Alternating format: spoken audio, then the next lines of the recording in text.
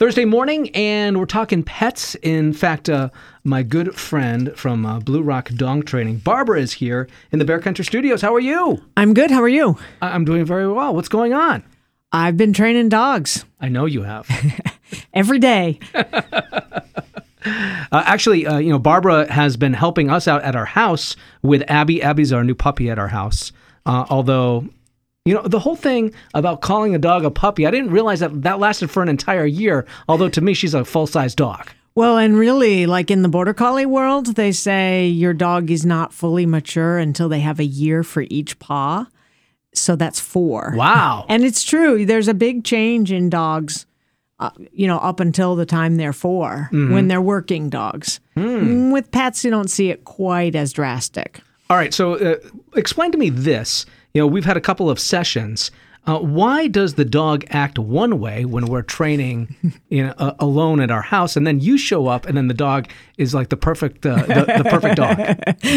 I have, maybe because I have developed my skill of I know you have dog superpowers. Communication for years.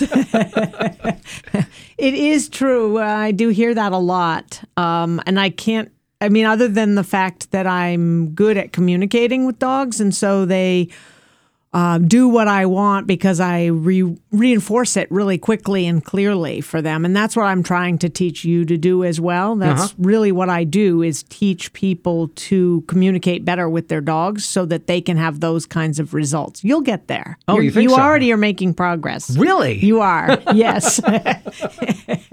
And so is Abby. Wow. I think the jury's still out on that one. Puppies are really hard.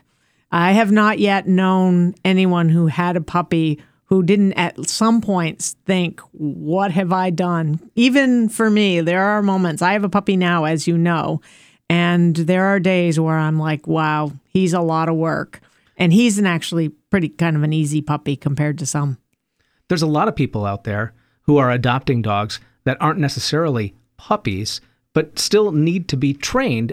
And that's possible, right? It's totally possible. Yeah, you can teach an old dog new tricks for sure. And a lot of it is just about improving the communication between the dog and the human so that we have it clear in our heads what we want, and we can then communicate that to the dogs. A lot of times people come at dog training from, I just want to stop my dog from doing X, Y, and Z. Right. Jumping, biting, peeing in the house, all of those things. And of course we want them to not do those things. But the real way to get what you want is to encourage them to do the things that you do like and to reinforce that.